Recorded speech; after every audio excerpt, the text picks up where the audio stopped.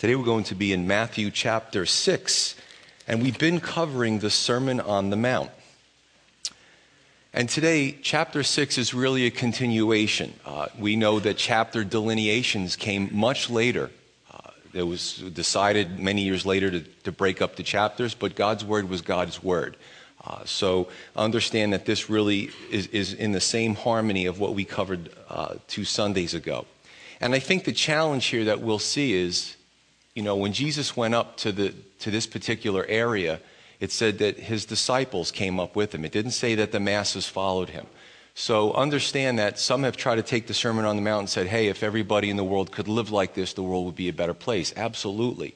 But as you really go through the Sermon on the Mount, you find that it's very difficult to live this way unless you're in the Spirit. So this is really a challenge as we as believers look at the Scripture, and we're really challenged to step up and have a hunger for a spiritual growth. And as we look at it, maybe we're convicted in some areas.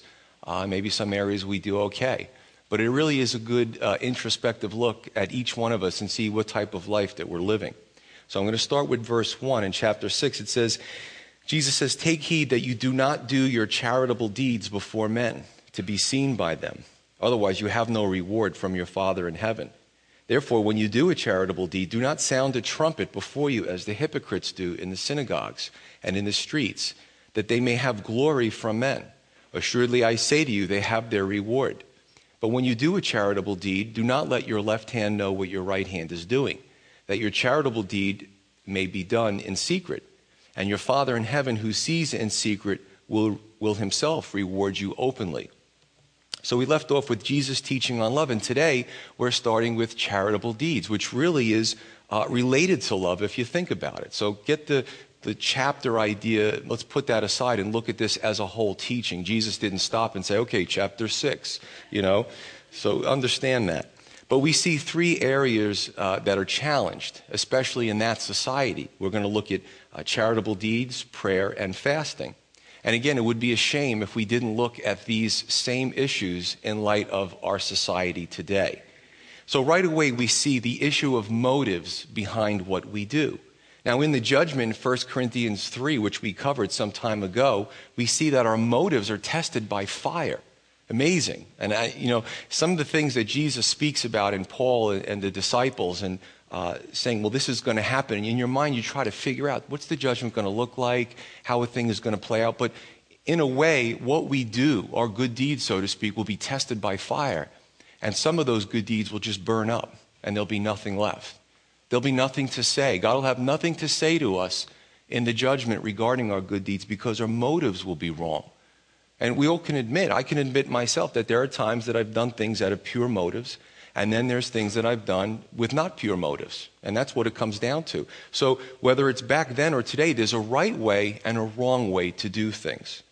We can see hospital wings. If you are observant, you walk through the hallways and there'll be plaques with a person's name on it. Donated by such and such, Mr. So-and-so. Okay, give a big donation, and his name will be on there long after he's dead and gone. His name will be on that plaque. Street names are named after people. If you give to a charity, if it's maybe not a Christian charity, there'll be rankings, and you'll have your name, the $0 to $50 club and the 50 to 500, and the big spenders, 10,000 and above, you get this little thing and your name is in print.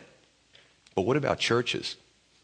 You would think that there should be never a place, never a church where there's plaques on the pews or plaques on the walls talking about big givers, but we see them all the time. Jesus is speaking against this type of thing. And I would just say this, get as much mileage out of it as you can here, because in the afterlife, it's not even going to be spoken about according to what Jesus says here. Now, the context is that Jesus is exposing the chicanery, the ruse, the hypocrisy of the religious system, which is most loathsome. Again, you can look at certain behaviors and certain teachings and certain denominations and the way they do things with ministers always begging for money with the promise of telling everybody that this is how much money you gave. And what they do is they lift up your ego. So that minister is really using you when he does that. Because in your flesh, there's a desire to be noticed. And if you write a big enough check, in some services, they'll say, There's 20 people here who want to write $1,000, please stand up. And everybody starts clapping. Jesus said, don't do that. So why is it still being done? He says, don't let your left hand know what your right hand is doing.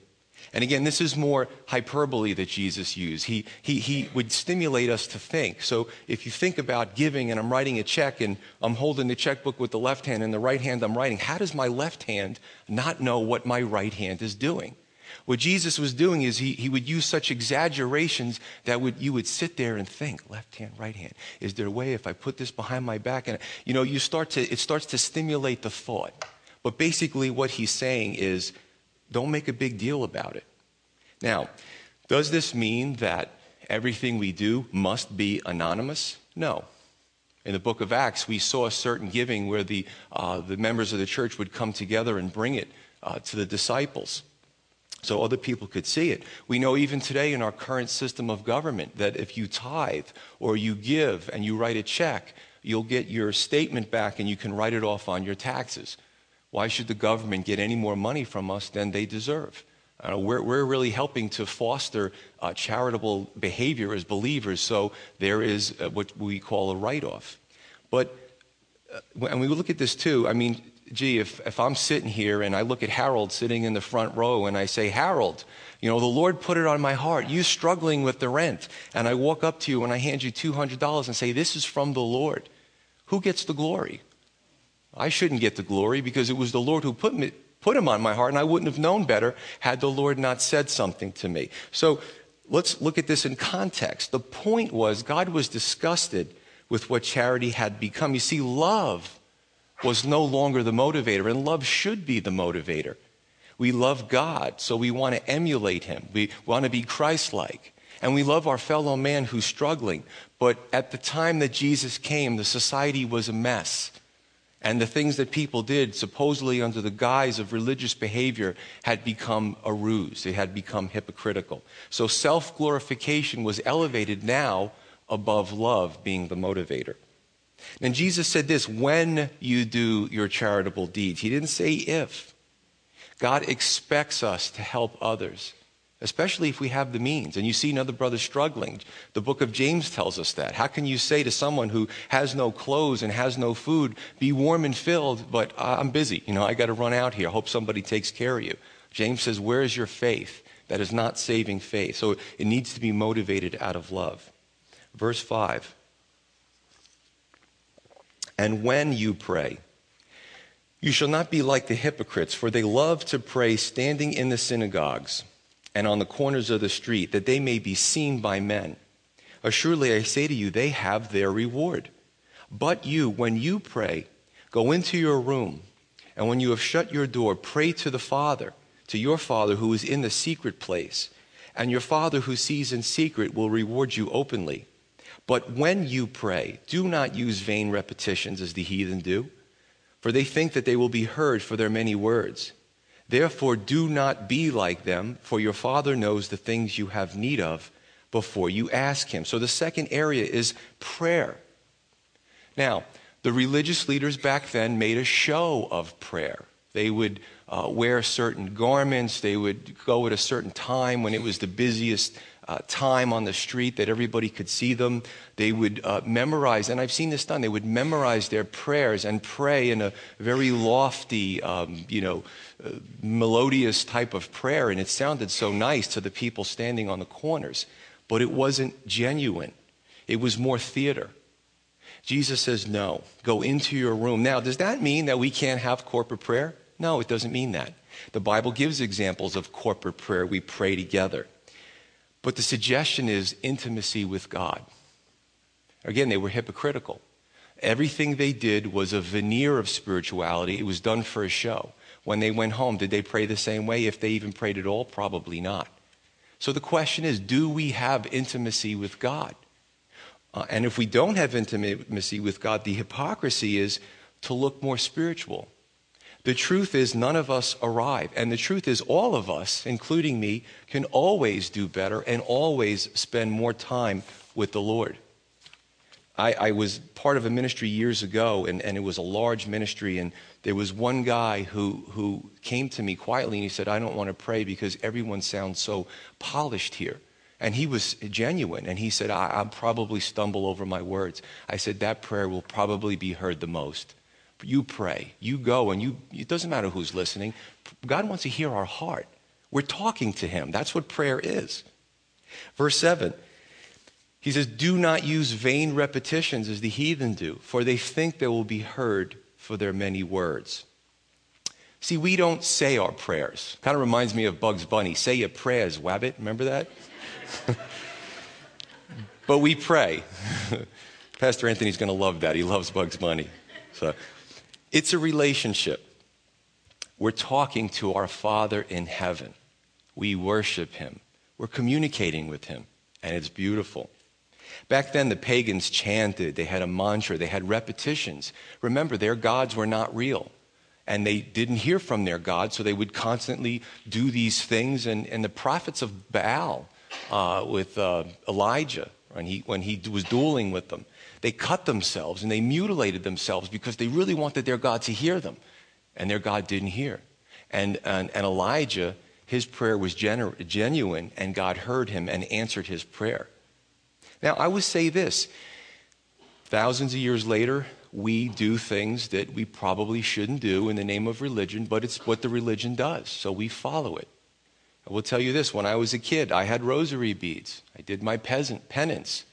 I would say Our Fathers and I would say Hail Marys. But what does God hear when you say that type of thing? That's vain repetition. What happens is the meaning gets lost. It doesn't mean anything anymore. They're words. See, we use words to express ourselves. As a matter of fact, if I closed my eyes and I didn't say anything, I could still pray to God. He can hear me. It's in your mind. God can read your mind. So words are basically an expression. They're a vehicle. So we don't worship the words and we don't worship the methods. We worship God, and we forget that. So what happens is if you say something over and over and over again, it loses its meaning. Now, on the other extreme is nothingness. I don't know if you've ever heard of contemplative prayer. That's starting to catch on. And listen, this stuff isn't popular, but I don't come here to be popular. And when we read the Bible from the pulpit, that's why a lot of pastors don't do that anymore, because you read it, you get convicted. Well, that's what my denomination does, You mean I'm not supposed to do that? Yes, that's what God's word is designed to do. It's a sword. It cuts through the nonsense, exposes, joints and marrow and spirit and all those kind of things. But that's what it's supposed to do. Contemplative prayer is also known as spiritual formation.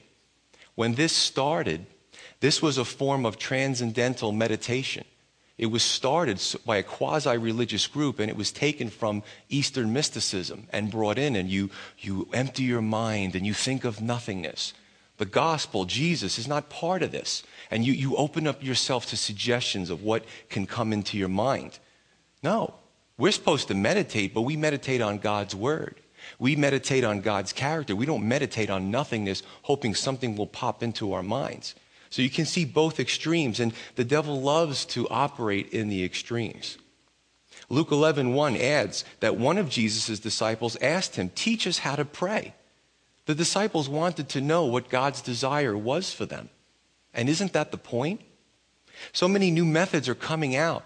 And we all run to these, the Christian community runs to these new methods, this new book, this new pastor, this new way. All we have to do is go back to the way. And what are we saying when we do that? God's way is the right way. It's timeless. It's the living word. It never changes. So we can say, well, we don't have our religious leaders standing on the street corners and having long flowing robes. Yeah, but we can still make an application today. So verse 8. Jesus says, therefore, do not be like them, for your Father knows the things you have need of before you ask him. And again, it piques our curiosity when Jesus says these things. So if God knows, and I've heard this, so if God knows what I'm going to ask before I'm going to ask it, why bother asking it, right? That whole logic thing. God's will is to bless us, but he also won't go against our free will. See, that's where the hyper-sovereigntists have it wrong. God is sovereign, but he's also designed us as free moral agents. We have a free will. And he has his will, right? If we pray anything against his will that's evil, maybe unwittingly, he's certainly not going to grant it.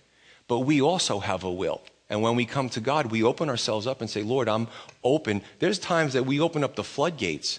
Lord, I'm really struggling. Whatever it is that you have to do to get my attention in this matter and get me through it, I'm open to it. You'd be surprised to see what happens after that, right? Because we're opening up our will to the Lord. This is the harmony of relationship.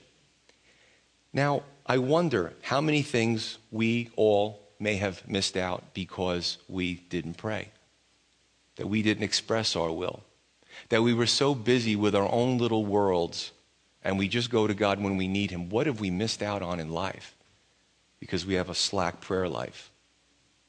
I think about if you can relate this relationship issue to my parents. My parents will call me for no reason at all. I think that this, I see the number and I love to hear my parents, but they just call me to hear my voice. They call me to talk to me. They call me to reinforce the relationship that we have. And I will do that too. Gee, some time has passed. Let me call my mom. Let me call my dad. It's a relational thing. And I will say this. If there's anything I've learned by studying the Bible, it's a relationship. And I would say this to anybody here. You've come in, maybe you come in with a relative, a friend. This is the first time you've come to church. This is the first time you're being exposed to the Bible. God loves you.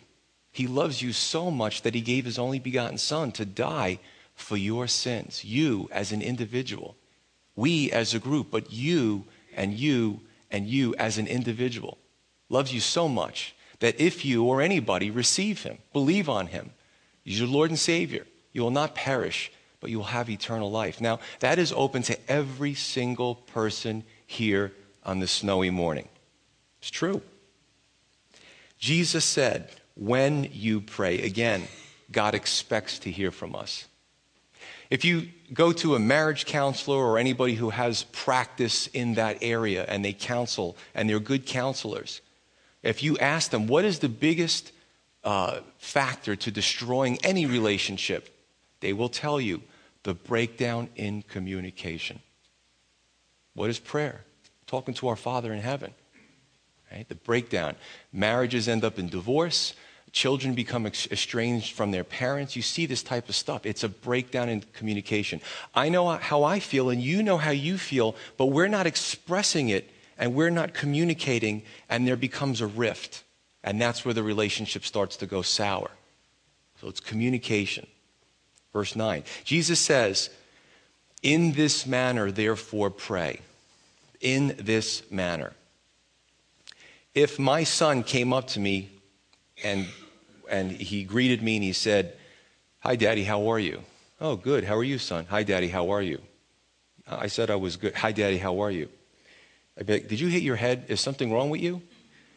See, Jesus says in this manner. He doesn't say to repeat this over and over again. It doesn't make any sense. My son has Asperger's, so he will do that sometimes. And he got on this kick where he would say, I love you, Mommy, I love you, Daddy, like 100 times a day. And we had to sit him down and say, listen, when you keep saying that word, you're wearing out the meaning. You're wearing out the value of that word. It's great, and please, you say, what kind of a parent is he? He doesn't want his kid to say, I love you. You know what I'm saying? It just is over and over, and it's just, it becomes more of a routine than a heartfelt meaning. That's a perfect example. You're wearing out the meaning of that word.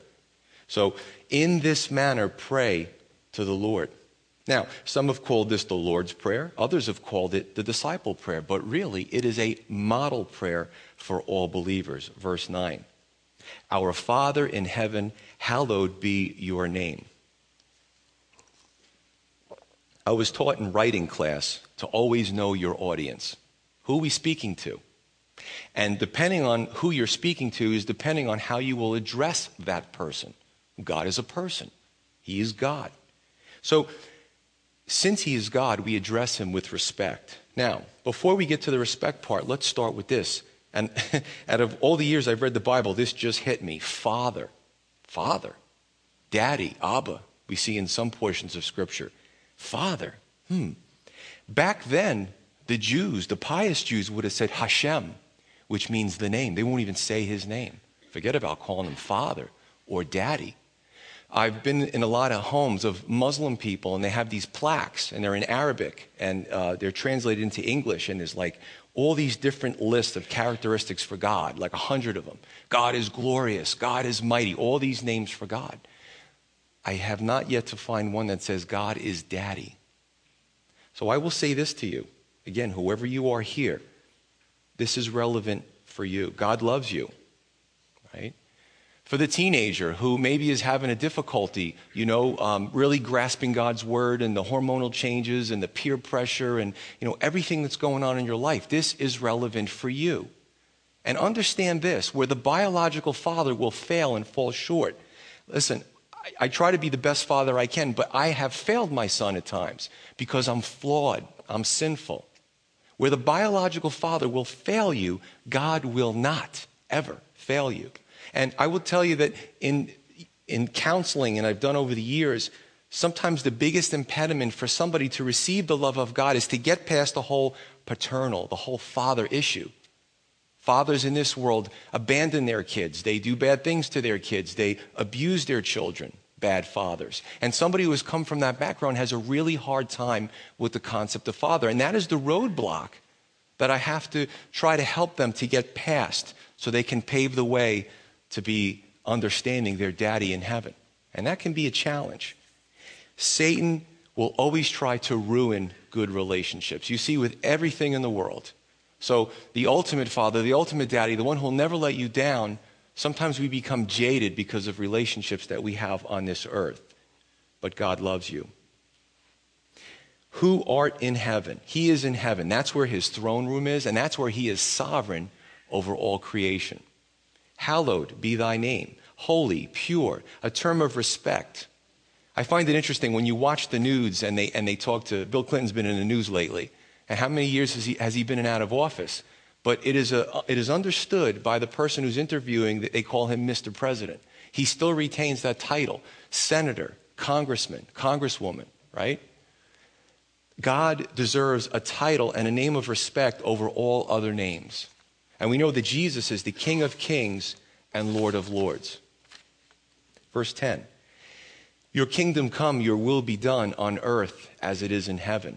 Understand this manner, this model, this template. Right? As we go through, we have a great understanding of who he is and how we communicate with him. Number one, we acknowledge his promises and his potency. We either believe God or we don't.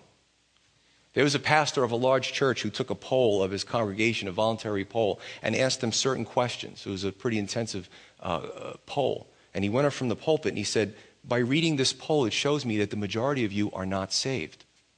Wow, shocking.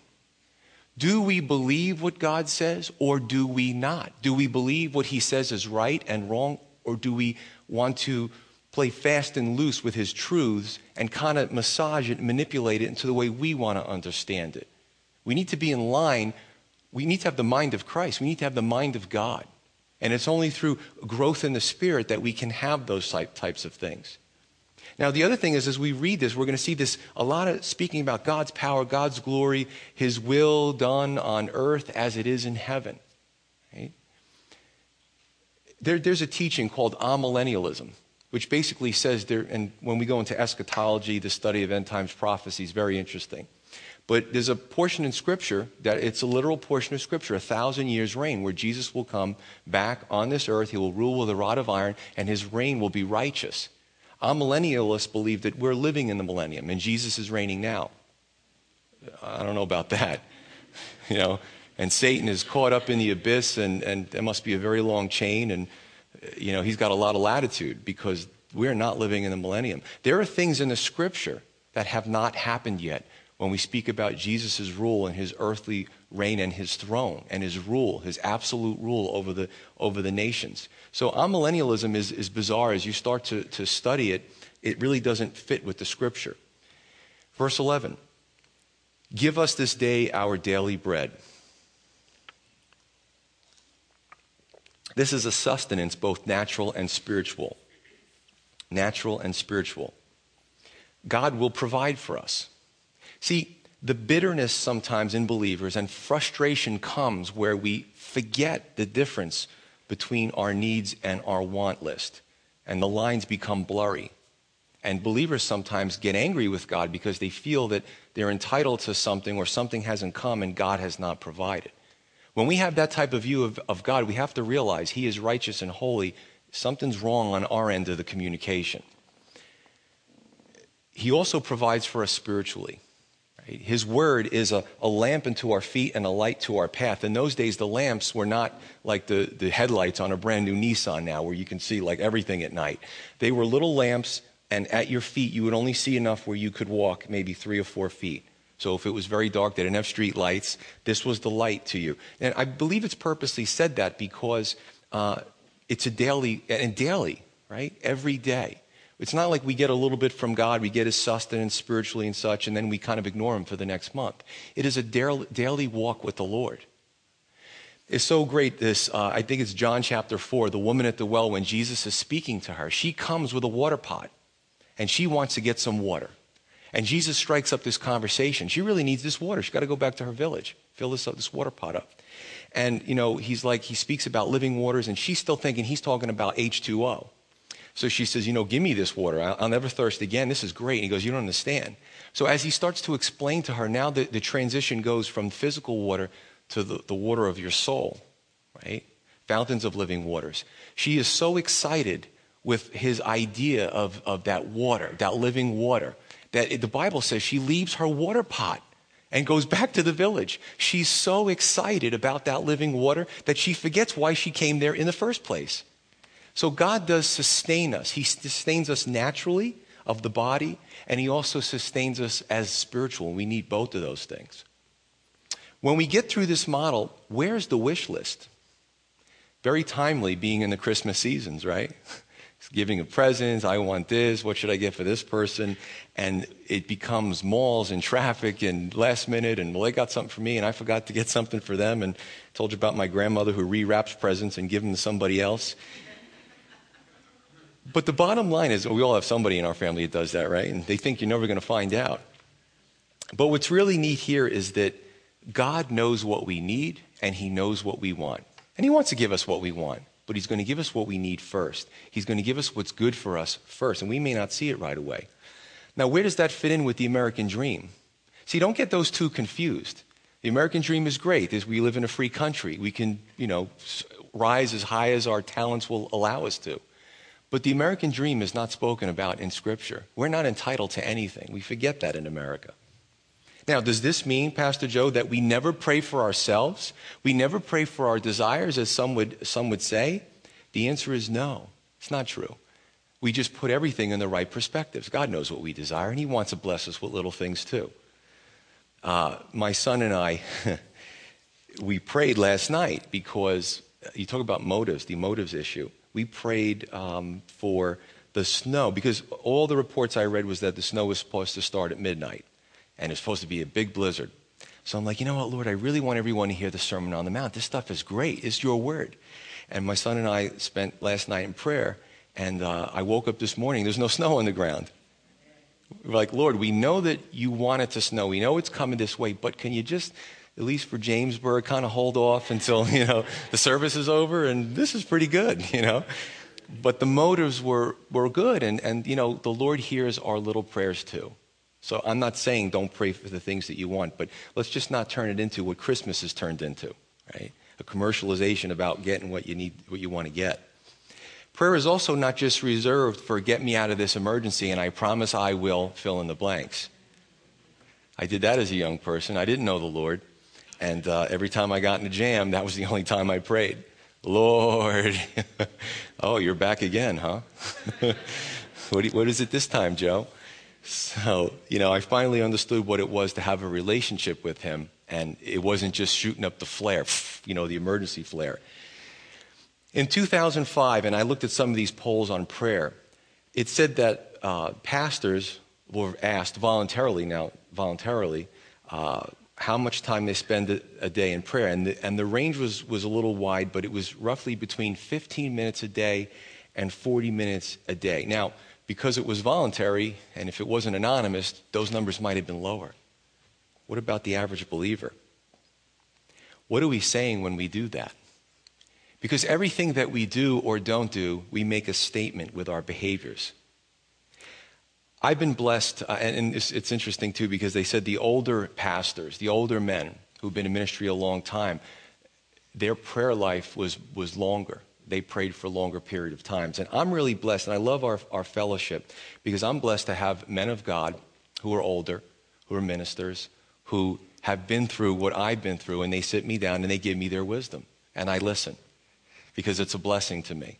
You know, they've gone through decades of ministry. They've made mistakes. And they're trying to pour into me to help me not to make those same mistakes. And these men are men of prayer. So I'm just really excited about our fellowship in a lot of ways. Verse 12. And forgive us our debts as we forgive our debtors. Now, you may look at that as monetary, but it's really not. We look at the parables of Jesus will use money as an example, you know, an earthly example that the people could understand, but there was a spiritual content behind it. Forgiveness is essential to the Christian walk. We see this in the parable of the unforgiving servant, right?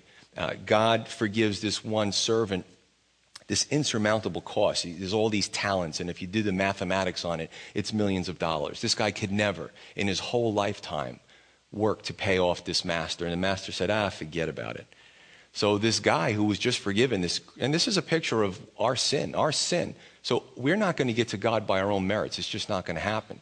It's a picture of God forgiving us. So this guy now goes to a fellow servant who owes him like $50. You know, when you look at the monetary value, you see it's very little compared to the big value. And his fellow servant, his equal, his peer, couldn't pay him. And he shakes him and he says, you better pay me. And he was going to throw him into prison. When the master found out, he was livid. And the guy who wouldn't forgive the $50, he said, that's it. You're done now. You know, he was punished greatly because of that. So forgiveness is essential. And it's easier for us to forgive when we truly receive the grace and know what we've been saved from. There's this great book that my wife is reading right now. It's called The Grace Awakening by Chuck Swindoll. Real great picture of what grace looks like. And when we really understand what grace looks like for us, it is easier for us to forgive others. See, that servant in the parable didn't have that heart. I love Warren Wiersbe. I'm going to read a passage from him. Just kind of wrapping this up, and then I'm going to give you some biblical examples of why prayer may not be heard. But let me just read this. It says, since prayer involves glorifying God's name, hastening the coming of God's kingdom, that's 2, and 3, helping to accomplish God's will on earth, the one praying must not have sin in his heart. If God answered the prayers of a believer who had an unforgiving spirit, he would dishonor his own name. How could God work through such a person to get his will done on earth? If God gave him his request, he would be encouraging sin. The important thing about prayer is not simply getting an answer, but being the kind of person whom God can trust with an answer. I like that. Verse 13. And lead us not into temptation, but deliver us from the evil one. For yours is the kingdom and the power and the glory forever. Amen. A wise man knows his limits, and a wise man knows what his weaknesses are and what can make him stumble. There are some that have this attitude. They know what can make them stumble, but they like toying with this certain sin in their life that could really entrap them. And to me, it's a picture of, seeing how close you can get to the fire without getting burned. Sometimes you get burned, so be careful with that. Deliver us from the evil one, or evil. Some preachers, and I've heard this style, they taunt the devil. Devil, we're going to... just stupid stuff. I mean, you don't mess with the devil. You don't mess with Satan. He's an archangel for the bad side, and we really don't realize what he's capable of. And the only reason why we're safe is because of the blood of Jesus Christ. So just remember that. Satan is also the great psychologist. He can send his best men to follow you your whole life and see what makes you tick. Aha, I know what makes you tick. I know what makes you tick. I got it all written. I got files. He's got files on all of us. So be careful when you taunt the devil. He does one of two things, and we can see this. Deliver us, he says,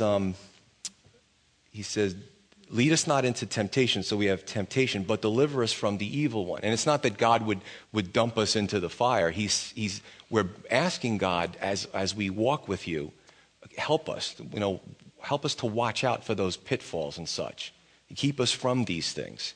And again, we can sometimes use our free will to play with that fire, and it's not a good thing. But Satan does one of two things. Number one, and we've seen this with Job, we've seen this with Peter, he asks, how much, Father, how much, Lord, can I torment this guy? And even if the Lord allows him to do it, it's limited. It's limited. So the one thing he tries to do to us is destroy us. That's the first one. The second method is far more effective, far more effective. That's the way that he allows us, gets us in a position to destroy ourselves, right? When the children of Israel couldn't be destroyed by King Balak, Balaam said to him, God's not going to curse his people, but here's a way you can get them. Entice them, get them to mate with these women and have these parties and these gods, and that worked. The children of Israel, because of that enticement, because of that temptation, they fell headlong into it, and a lot of them were destroyed because of it. So watch that one. I think that the second one can be a lot worse. He says, for yours is the kingdom and power and glory forever. Notice this is a prayer of faith. Do we see it on this world? In a limited capacity. The full redemption is not met yet. So we still see evil in this world. We still see injustice, right? But this is a prayer of faith. A lot of this is a prayer of faith, things that have not happened yet. Now let me just go quickly through prayer hindrances. 1 Peter 3:7. And there's more. There's a lot of them. That's to the husbands. He says that if you don't treat your wife as the weaker vessel and you don't dwell with her with understanding, your prayers may be hindered. So if I'm a husband and I'm praying and then I can look at my home life and realize, gee, maybe I should make a few changes here. Another scripture is Psalm 66:18. If I regard iniquity in my heart, the Lord will not hear. Now, we're all sinners, but there's confession of sin, and there's also sin that we turn into a lifestyle. And if that's the case, don't be surprised if the Lord's not going to hear that. Another one is Luke 18, the persistent widow. God, again, it's not the emergency flare every once in a while to talk to the Lord. He wants persistence in prayer. He wants a regular prayer life. He wants regular, because he loves you. He wants to talk to you. So the persistent widow, only until she was very persistent did the judge grant her request. And Jesus said, and God is a righteous father, a righteous judge. How much more will he grant his children who are persistent in prayer? And the fourth thing is if it's not according to his will. Obviously, if we ask for things that are evil or, our prayer is just a never-ending wish list and it's all about ourselves, again, don't be surprised if the prayers aren't answered. So a lot to this. Verse 14, he says, for if you forgive men their trespasses, your heavenly Father will also forgive you. But if you do not forgive men their trespasses, neither will your Father forgive your trespasses. And again, when you see something repeated in Scripture, definitely pay attention. Now, it is what it is. I can't look at this and massage it and tweak it and form it and make it any prettier than it is. This is the way it is. But the truth is, if we are born again by the Spirit, we can forgive. If we try to do it externally and we're not in the Spirit, it's not going to work. Or we may kid ourselves, but it just may not happen. We need to know that forgiveness is also not something that we can just snap our fingers and it's done. Sometimes it's a process. I was aware of a pastor who some pretty bad things happened to him, and it took some time. And he kept asking the Lord for forgiveness in his heart. And eventually he went to the person and spoke to them in a calm way, and he was able to release it and let it go. Forgiveness is a process. And if we find that we're not forgiving, we need to ask the Lord, help me, Lord. Because, and I've said this, some have laughed in counseling. I say, all right, let's look at this practically. If you're laying in bed at night and it's 12 o'clock and you're looking at the ceiling and you're thinking about that person and how much you hope that they get theirs, just think of where they are. They're probably sleeping soundly right now, and who's it ruining? You. That bitterness, that unforgiveness can be like acid. It could eat right through you. And I'll talk next Sunday when we finish this chapter about the physiological factors regarding anxiety and stress and bitterness. They release catabolic hormones that literally break our tissues down in our bodies and age us. So not only is this good for your spirit, it's also good for your body and also for your mind. So God looks at the whole person. But it is a process, and listen, you may have to write a letter or a card or speak to somebody, and that term called closure. But really pray. If you can't forgive, Lord, you got to help me out with this. This is bigger than me. It's very hard for me to do this. Verse 16. And these are going to be the last few verses, and then it's such a great chapter. I'm not going to blow through the whole chapter. I want to finish these last 3 verses, and then we'll cover the next section the next time. He says, moreover, when you fast, do not be like the hypocrites with a sad countenance, for they disfigure their faces, that they may appear to men to be fasting. Assuredly, I say to you, they have their reward. But you, when you fast, anoint your head and wash your face, so that you do not appear to men to be fasting, but to your Father who is in the secret place, and your Father who sees in secret will reward you openly. So the third area is fasting. Now, we've seen many forms in the Bible. I know something about fasting. I don't eat for a certain amount of time. But basically, it can be a food and water fast, which, physiologically should be done less. You don't want to kill yourself. You just want to deny yourself, fleshly things for a while. It could be a food fast, all food, but you can drink water. And we've seen these different examples in Scripture. Third, certain delicacies, certain things that are very pleasant to eat. That can be a fast. And also the Apostle Paul speaks in Corinthians about marital relations and healthy marital relations, and deny yourself for a time, and you have to read the Scripture and get the context there. But the understanding is that we deny ourselves something that appeals to our flesh. And it may not be a bad thing. Food's not a bad thing. But we deny ourselves something so that the spirit can flourish. And I would add this. I think a fast, if we look at this, a fast can be anything that you want to do, that you desire, and you put it aside for a while, and you commune with God, you're in prayer with the Lord, and you'll see how your spirit will be encouraged, and your flesh is kind of abased. But the question that we have to ask is, fasting. Do I ever deny myself anything? If I'm hungry, I eat.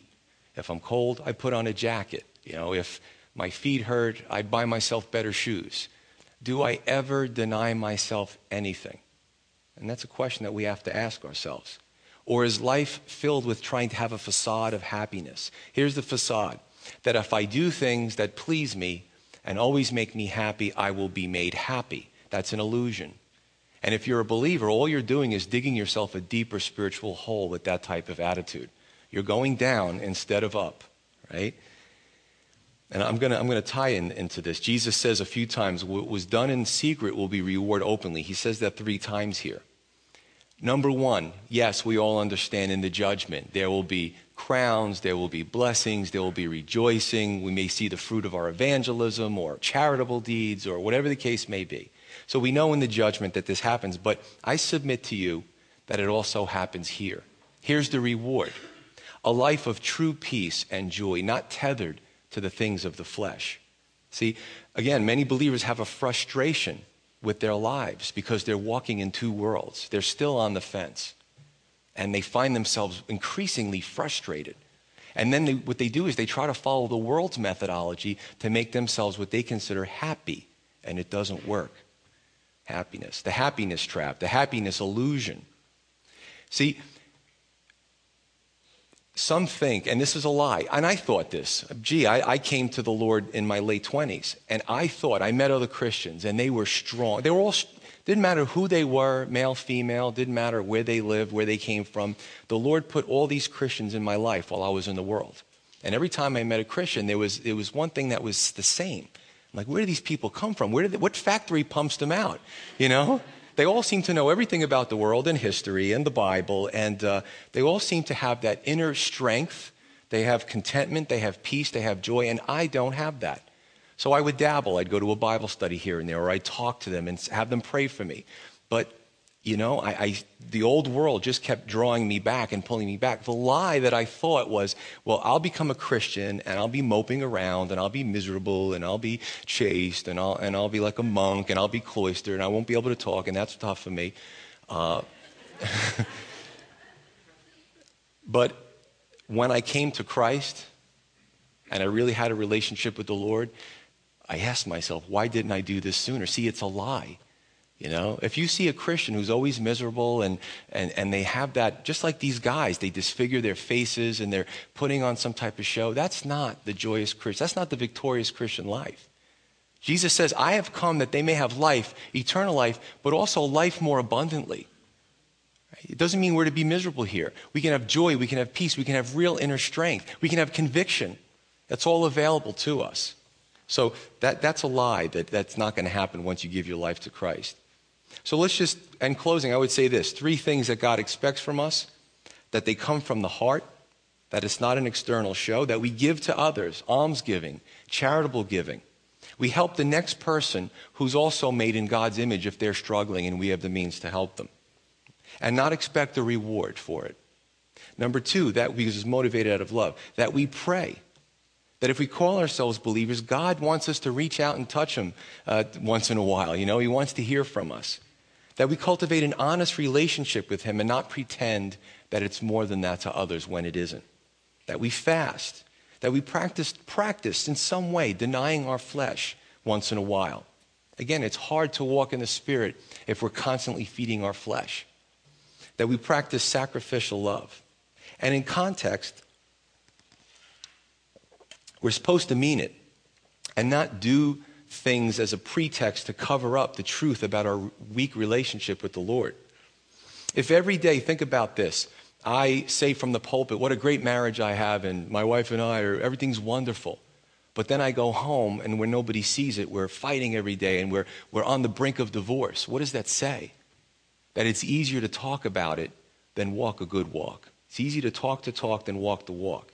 Let us not allow that to happen with our relationship with our Father in heaven. Let's be honest with him, be honest with others, and be honest with ourselves, and be challenged through the Sermon on the Mount to have a deeper relationship with him, take it to the next level. Let's pray.